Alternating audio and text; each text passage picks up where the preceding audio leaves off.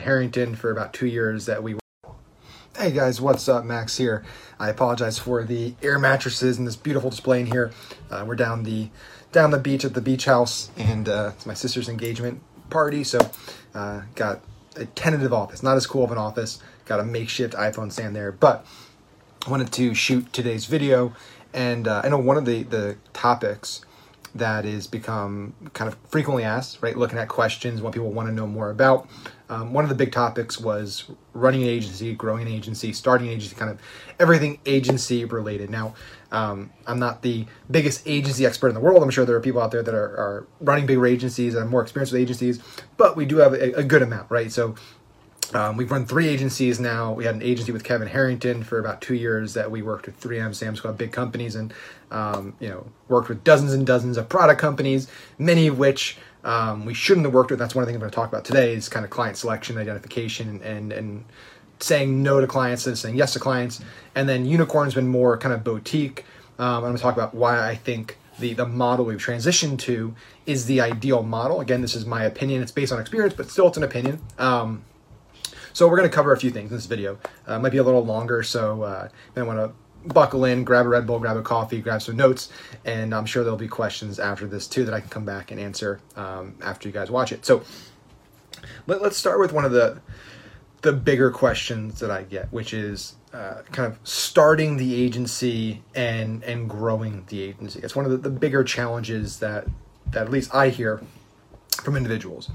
And what I think is a great way to start an agency is to identify a ringer, right? So when I look at our agencies that we've started and kind of our path to growth, none of them we had to do outbound marketing, right? I think if you're running an agency or really any type of kind of service-based business and you have to do heavy outbound marketing, it changes the power dynamic, okay? What I mean by that is if I'm cold calling and I'm reaching out to small businesses, e-com stores, whatever it might be, if I'm reaching out to them, they know I'm trying to sell them, right? They automatically know that they have the leverage. Hey, this person's calling me because they want my business, right? Totally changes the dynamic when you're negotiating, putting together a deal, trying to get them on, right? Even as they're a client, they know they still have leverage. They can leave, they can renegotiate. And so what we've tried to do is create systems where we don't have to really do outbound marketing. And there's 2 components to that. The first is partnering with or having a team member that is a public figure, that is a kind of rainmaker, right? So a lot of companies talk about rainmakers. And so for us, that was Kevin, right? When we started Quantum with Kevin Harrington, he was that guy, right? And so what you might be asking is, well, how do you get a person like that to partner with you and start an agency? Well, interestingly enough, it's not that difficult, right? The assumption is that people like Kevin or Mark Cuban or Hirschvac or O'Leary, these guys, they don't need anything. They have everything figured out. They're super successful. Well, not really. The reason that they got to where they are is because they find people that have knowledge, expertise, resources, connections, interests that they might not have, that they can leverage to build more wealth, to build more companies, more assets, right? That's what a really smart entrepreneur does, is they don't do everything themselves. They say, hey, I know I can bring in leads, or I have people that ask me for this service all the time. Here's a person over here who's really good at delivering this service. Let's start an entity together. I'll channel my business in. I'll take a piece of it. Win-win, right? And so for Kevin, that's what the case was. Kevin got tremendous deal flow. He would speak at AT&T, he would speak at 3M, he would speak at Sam's Club, he would speak at, all these big corporate events around the world. And at the end of that, a lot of these companies, because he would give presentations where he talked about kind of the future of marketing and digital and business growth and stuff, and they would ask, well, can we work with you?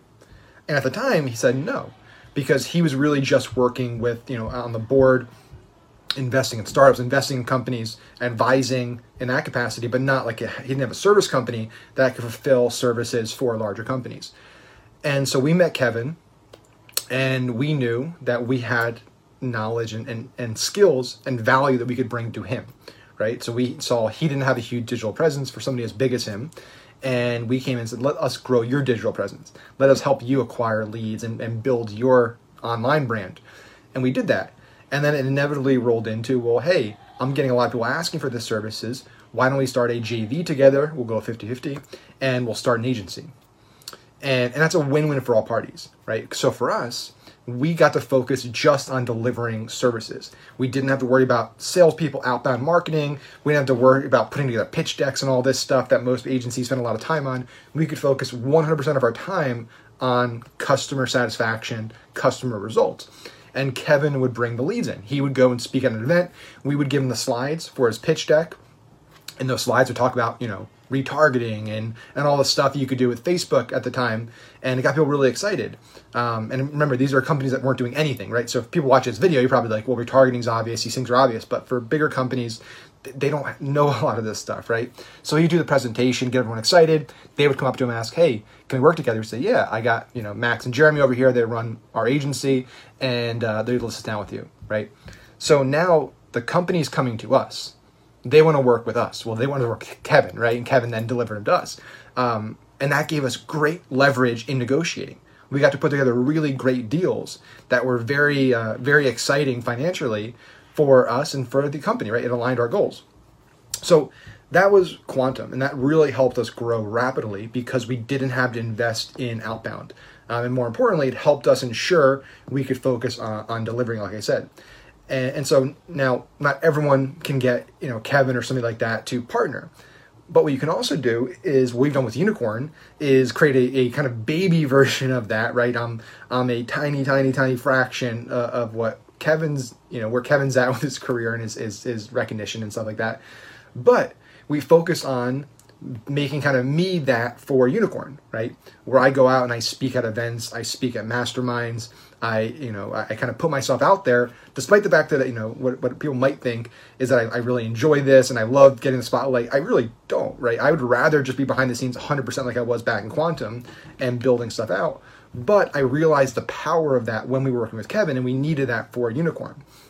And so that's what I've done, is I allocated part of my time to creating value, to helping people, to building a brand, to speaking at high-level masterminds, going to places like War Room where it's full of, high-level businesses that want to level up. They then come to us. We get a lot of outbound marketing, a lot of inbound leads. We get people coming into us. We're not doing any outbound marketing. And again, that gives us that really great dynamic of us not going out and selling. So I think that's something to think about with your agency. If you're starting an agency or you're in an agency right now and you're struggling to grow, is think about how you can either partner with that rainmaker or build and cultivate your own rainmaker. Again, doesn't have to be a massive figure, right? We've done really well with Unicorn without having somebody as high profile as Kevin, just because I've been able to speak at the right events and share in the right masterminds and do all that, right? So that then gets me to the next part, which is the actual structure. So we talked about, the rainmaker. I think an ideal structure for an agency, and I know we're going to cover a lot of stuff in this video, is not a 100% agency. Now, it might sound strange, but a lot of the big agencies in our space that have the brand names that everyone's trying to work with, that sometimes now get a bad rap because they're growing too big, they get very bloated. The only way, if you're an agency, that's all you do, all your income streams are from agency services, the only way you can grow is by bringing on more clients, adding more account managers, adding more media buyers, and growing, right? That's the only way you can grow your business, if that's all you do. And so what inevitably ends up happening is the quality suffers, because if you start your agency and it's you and maybe one or two other high-level media buyers running it, the quality is really high, right? Everyone's getting great results, they're excited because you're personally working on the ad accounts. If you want to scale an agency and that's all you want to do, you have to bring on more people. You have to bring on account managers. You can no longer personally work with the client. You can no longer personally run the ads. And so every kind of bump up you make in your agency in terms of number of clients and revenue, you have to kind of decrease the quality. I mean, you don't have to, but that's inevitably what happens because you just can't keep bringing on the same A-level players. So what I think is a better model is a hybrid. So instead of building an agency that's all you do, I like what we do, our model, right? And I'll share our model and you can take it for what it's worth. We have kind of a three-pronged business. So we have our consulting business, which we've kind of maxed it out. We don't really want to grow it anymore. And that's where we manage traffic. We run ads for real businesses. We run ads for Pat Flynn, Kevin Harrington, Zig Ziglar Estate, and some e-commerce stores and stuff. And so those are paying consulting clients. And I'll talk about deal structure in a bit too, because we have a unique deal structure with them. Then we decided, well, hey, we can keep going. We can keep building more clients, but again, then we got to hire more people, and we got to take on lower quality clients that aren't at the high level, right? Because there's only so many big, great clients out there. Or we can invest that time into building our own assets. So what we have is Unicorn Politics. We have Unicorn Wealth, which are our own properties that are content, commerce, community, kind of that kind of three-pronged model that we like to talk about. And that's become popular. Perry Belcher and Digital Marketing, those guys, they really spearheaded that content, commerce, community. That's where I learned it from. And so those are assets that we own 100% of. We have a partner in, but like Unicorn and our partner, we own 100% of those, and we control those. There's no client, there's no third party to hop on calls with and stuff. These are properties that we're building. They're stores that we're building. They're lists that we're building and we're monetizing. And what's great about that is, one, we have 100% control. We don't have to deal with the headaches of working with clients, hopping on calls, being in Slack, putting out fires all the time. We control it. From the communication standpoint. And then two, we also get to experiment, which is great. So if you're going to be running ads for clients, it's great to test things, but it's better if you can test it before you have to test it on a client, right? If somebody's spending $100, $200, $500,000 a month with you, the last thing that they want is you, and they come to you and they're already crushing it, is for you to start tinkering and trying crazy stuff on their account, right? That's a surefire way to get fired really quickly.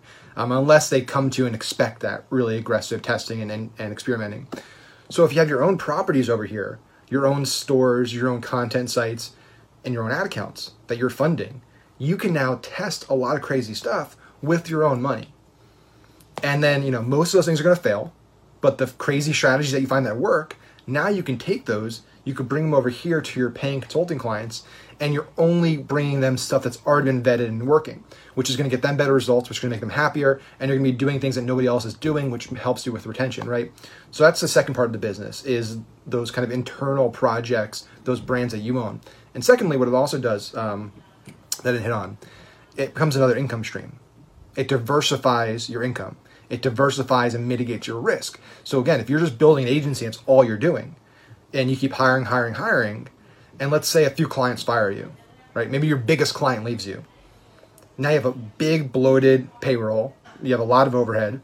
And now what you have to do is you might have to go out there and take on clients that you probably shouldn't be taking on because you need the money. This is exactly what happened with Quantum, right? So I can say this because I did it. I made these mistakes. We failed this way early on, like towards the end, because we got really big. We grew really fast.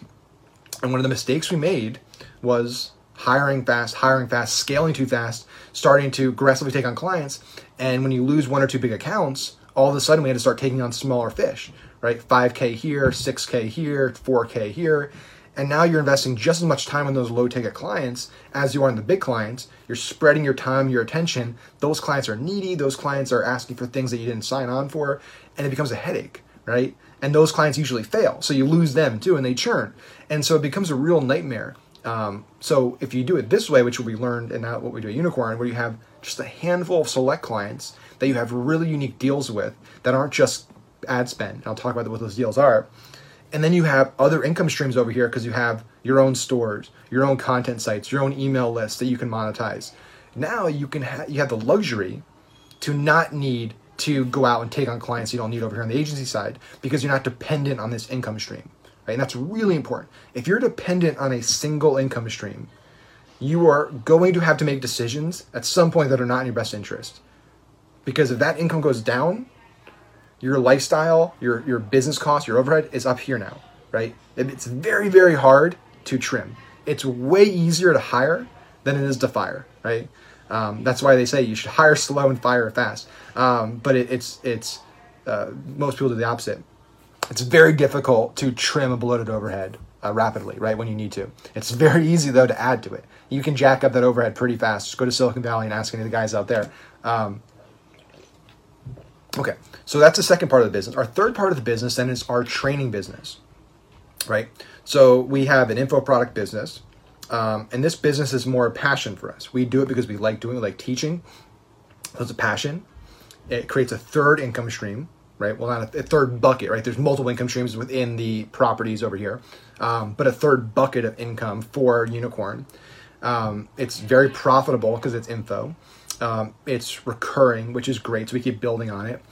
It's also a great feeder into consulting, right? So we have people now that we're doing deals with on consulting side. We're doing big equity deals with and stuff that took our course 2 years ago or saw me speak on a stage 2-3 years ago that have been following us for that time. And their business now went from, they were $100,000 a year business. Now they're a $10-20 million a year business, and they really need help, right? That actually just happened with, there's a company called Burger IM. The CMO at Burger IM, which is the fastest growing burger franchise now, she took one of my first courses. She saw me speak at Ezra Firestone's Ecom All-Stars event in Austin over 2 years ago. Been following our stuff. She'd been going from job to job, and then ended up as a CMO at Burger IM. They were expanding, they need digital.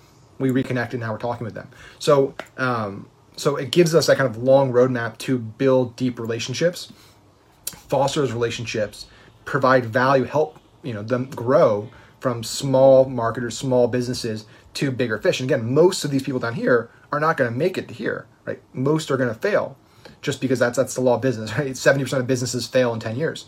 But the handful that do make it to 10 million, 20 million, 50 million, that then want to level up even faster, now we have our consulting business.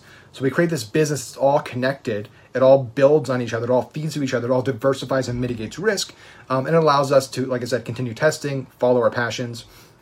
So that's how we structure it. And again, that's, if you're thinking about structuring your agency, if you're thinking about launching an agency or running an agency right now, and you're thinking about, hey, things are not going great, I would highly recommend looking at some type of structure similar to that, for the reasons I explained before you. Now, in terms of agency deal structure and pricing, this is a big topic. And again, I told you it's going to be a packed video. There's going to be a lot of stuff in here, so I appreciate you guys bearing with me here. So we used to do the typical agency model, percent of ad spend, right? That's what most people do. That's pretty much every major agency. That's the way they structure it, right? It's 20% to start, and then it tiers down as spend goes up. So it's 20% under 50,000, 18% up to 100,000, 15% to 250, and so on and so forth, right? Now, those numbers obviously vary depending on the client, but just it tiers down, right? The challenge with this really hit us. We ran all the ads for Rival Media before Agora bought them, which was owned by Perry Belcher, Ryan Dice, Rowan Frazier of Digital Marketer. And so we were at Perry's house in Vegas, and we were talking to him. We were about 3 or 4 months into working with them. We were already spending a few $100,000 a month. And what Perry said to us, which is kind of really enlightening, he said, "Hey, listen, here's I recommend some different pricing models to you guys. I probably shouldn't be telling you this because I'm paying you and you're my vendor. But he said, at some point, I don't care how good you're doing for us. At some point, we're going to be writing you a check that is so big that our accountant and our CFO and our finance team is going to see that check. They're going to sign off on it. And they're going to ask questions. Hey, what are we paying this company for? What are they getting? What return are they getting us? Can we do it more effectively? Can we hire a team? Can we build a team? Right?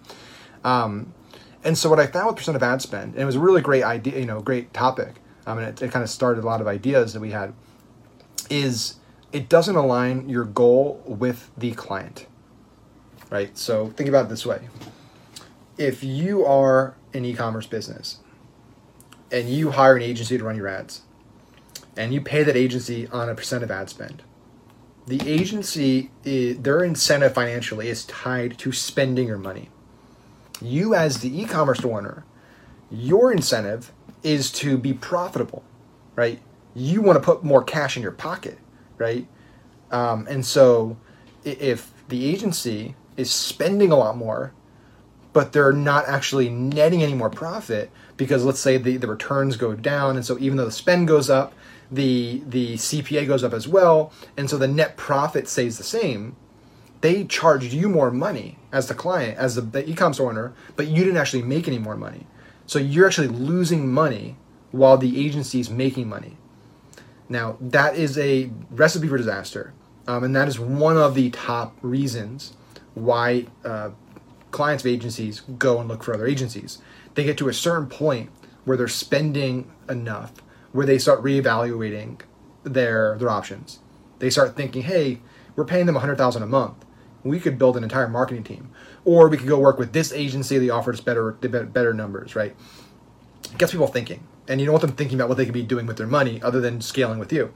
So what we started doing is structuring deals where goals were aligned, right? So the way I look at any deal, and this is the way I recommend that you should look at any deal as an agency owner, is how can I ensure that our financial incentives are aligned with our clients' financial incentives? So when we're winning, they're winning, everyone's happy. It creates no tension in the relationship. And so usually these deals end up being, profit share deals. They end up being some equity deals. It could be a base cash flat retainer with some equity kickers, with some profit kickers, where essentially you get a minimum guarantee. It's a flat cash rate. So the client knows that this is the max amount of cash I'm paying guaranteed. And you know you're guaranteed to get this amount of cash per month. And then anything above that is based on profit goals. It's based on ROI goals. It's based on goals that if you're hitting them, the client's making a lot more money than they were the month before with the previous agency. And so that's pretty much every deal we structure now. So our deals with Pat, our deals with Harrington, Ziegler, they are all structured like that, right? There's a minimum guarantee that basically covers our expenses, covers our team, so we're not losing money at all on a monthly basis, but all of our upside is tied to performance. And if you're confident in what you can do, if you're confident in your skills, performance-based marketing is a great option because you can make a lot more money that route. You can get a lot more aggressive with your ask in terms of your comp if it's performance-based because you can set very big goals. And again, that's kind of the way a lot of performance-based industries work. You look at venture capital, you look at kind of the investing community, a lot of it's performance-based, right? So if you're a venture capital, if you're a general partner at a VC fund, you get a small management fee, you get 2% to manage the money essentially, and then you get a percentage of the returns. And it's based on different multiples, you get different levels of returns. So everyone wins if the fund wins.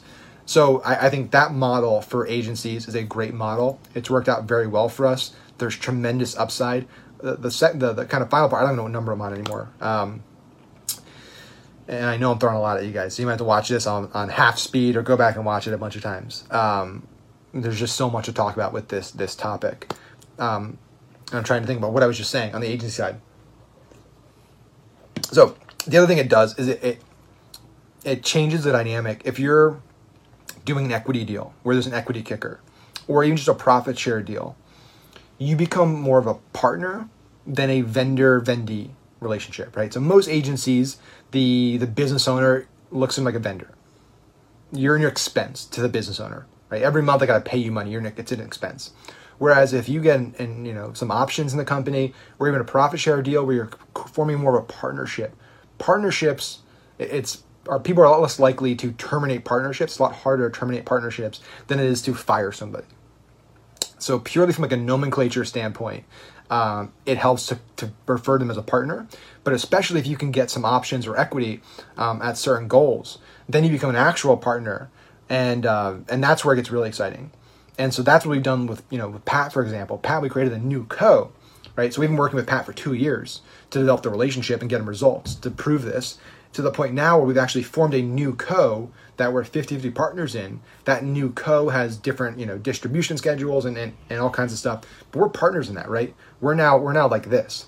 And that's a great place to be. I would rather have, 4 to 5 deals like that where you're deep partners with massive upside, massive spend, than 20 clients that are all paying, 3, 4, 5K a month that are a massive headache. So another thing in terms of the client part. So that's kind of deal structure. So we talked about kind of the rainmaker, the company structure, the risk mitigation, income diversification. We've talked about the comp model, comp structure. And obviously each one of these topics we've broken down much deeper, and I plan to in future videos go deeper in each one of these. What I think is also important with an agency, there's going to be 2 more topics to talk about, then we'll call it quits here. The first one is saying no, right?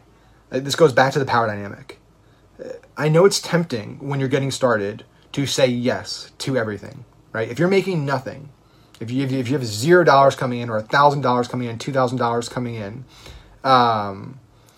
then you want to say, somebody wants to offer you $3,000, $5,000, $2,000, whatever it is, like you want to say yes to that if you're in that position. What you need to think about is opportunity costs, okay? So you need to think about, hey, this person's going to pay me this month. How likely am I to get them to where I'd be really happy? Right, so what that means is setting a number.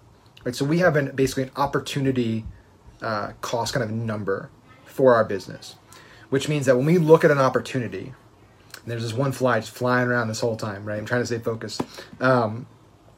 We have a dollar number that we use as a benchmark for any opportunity we take, whether it's a consulting client, whether it's a new company we start in terms of an e-commerce store or something, whether it's a training product. It needs to make us $50,000 profit per month. That is our number, right? It's taken us a while to set that number, to increase it to that point. And that doesn't mean we have to make it month one. It means that we have to see a clear path that it is possible to get to $50,000 a month in profit with this deal. So if you're looking at a client, you should have that number, right? Maybe that number for you is $10,000 a month. Maybe it's $5,000 a month. And so if that person's, let's say it's $5,000 a month, and that person's paying you $1,500 a month to get started, you need to be confident that you can get that client to wherever they need to be number-wise, spend-wise, to make $5,000 a month. So that's the first thing. If you can't see that path in the near term, it's a no. It's a pass, okay? Then on top of that, it should be something that you're excited about, that you're passionate about, right? You shouldn't be taking on clients that you don't believe in their product. The Harmon brothers, for example, and the Harmon brothers are the guys that, that set up the videos, create the videos for Squatty Potty and Purple and all these big brands. If you read their book, it's a great book, I highly recommend it. One of the things they talk about is every person that works on the video, especially the actor in the video, needs to use the product, right? So the woman in the Purple commercials, all those fun Purple videos, she had been sleeping on Purple mattresses for like 2 years before she was cast. And what that means is when she's on camera, she's authentic. She means what she's saying. She's not just an actress. You can feel that level of emotion. I think the same thing's true if you're going to be running ads for somebody. If you're going to be doing the marketing for a business, you should genuinely believe in the business and the product. If you think the product doesn't work, if you think it's a shitty product, a sketchy business, you should be saying no, right? You need to believe in it. If you believe in it, you're going to, one, have a lot better results because it's a great product and you believe in, and two, you're going to have more fun doing it, you're going to enjoy it. And if you don't enjoy it, if you're not having fun, what's the point, right? So that's another barometer that we look for, right? And the third one is like, is this client going to be a time suck? Based on your initial engagements and interactions with this person, are they going to be really needy? Are they going to be texting you every day? Are they going to be in Slack every day? Are they going to be calling you every day? Are they going to be nitpicking? Are they going to be every few hours checking the ad account and messaging you? And if they are, that's a no, okay? Because again, it doesn't matter how much money they're paying you. If they're going to be taking up all your time, you can't take on other clients. You can't focus on other opportunities, right? So unless that person is paying you just a absolutely absurd amount of money that you don't need to take on any other clients and you can just retire off that, it needs to be a no, right? Otherwise, you're just going to be sucked into that client. And ironically, it's usually the lowest paying clients that have the worst products, that are struggling the most, that are the biggest time sucks. So all the public companies we worked with, right, 3M and stuff, for example, they were the best clients, communication-wise. We had a monthly call.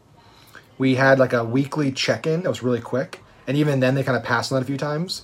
During the week, they didn't message us. They didn't ask for updates. They didn't care, right? That was ideal. We flew up there once. We met in their headquarters, which was one of the coolest experiences ever. 3M headquarters was amazing. Met up there once. Had a great kind of kickoff day. We spent a day up there. And then from there, we just worked, right?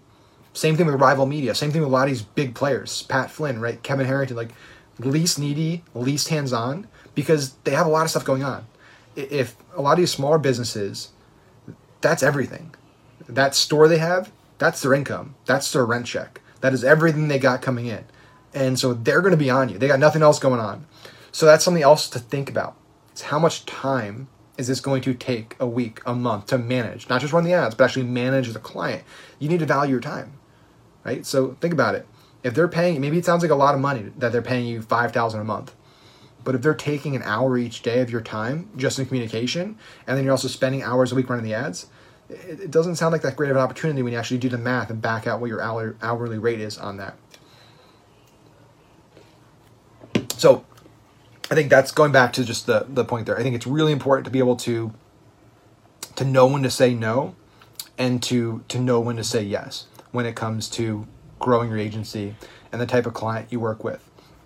And on the flip side of that, it's not just about saying no or yes. Sometimes you make a mistake, and sometimes you'll say yes to a client that seems great, but then you realize, month 2 in, ooh, this is not working out. A lot of people have a hard time firing clients. They think you can't fire a client, that I need to be fired. It's not true. You should feel comfortable firing a client. It's, again, just like the adage that you should fire fast, that applies to clients. If you see this client is, the results are dismal, you can't see the path to profitability anymore, and they're taking a lot of time, you need to have a serious conversation with them. So usually what we'll do when we start with any new client, we usually tell them, hey, we think this is going to be great. We think this is going to be a winning relationship. We're all going to make money, but we're also realistic. Sometimes when you get in there, things don't work out. So we'd like to have a 30 or 60 day reeval where, hey, let's agree that 30, 60 days in, we'll hop back on a call. Usually it's going to be 60, and we'll just talk through how the relationship's going. Are we happy with everything? Are we happy with the results? Are we happy with the progress? Are we happy with the communication? And both sides share this.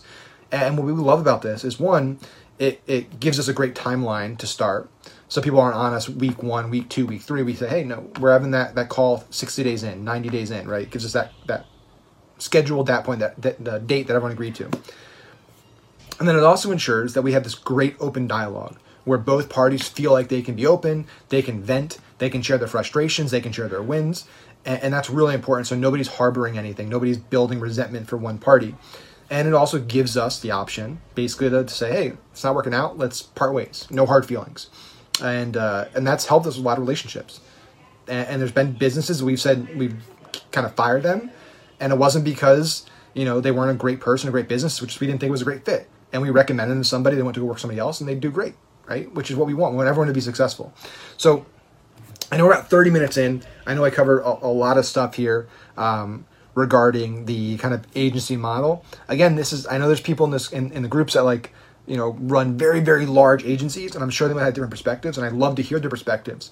But I think we've kind of done the big agency thing, and then we've done the small boutique agency thing. And I really personally love the boutique agency. I love the kind of triple model where you have agency, internal brands and assets, info, where you teach all you learn. I think it's a great model. I think they all complement each other. They all help build on each other. They diversify, they mitigate risk, like I said. So that's our recommendation. That's what I'd love to do. I'm more than happy to answer questions about that. And in the coming videos, I'll do my best to kind of dive deeper into each one of these topics. Because again, I know I talked about the structure of the whole business. I talked about the structure of the agency. I talked about how we get leads in with rainmaking and putting our building a personal brand, pricing, deal structure. We covered a lot of stuff here. So again, let me know what you guys think in the comments. We can dive deeper in this. And again, in future videos, I'll cover more stuff. Have an awesome day. I'll talk to you guys soon.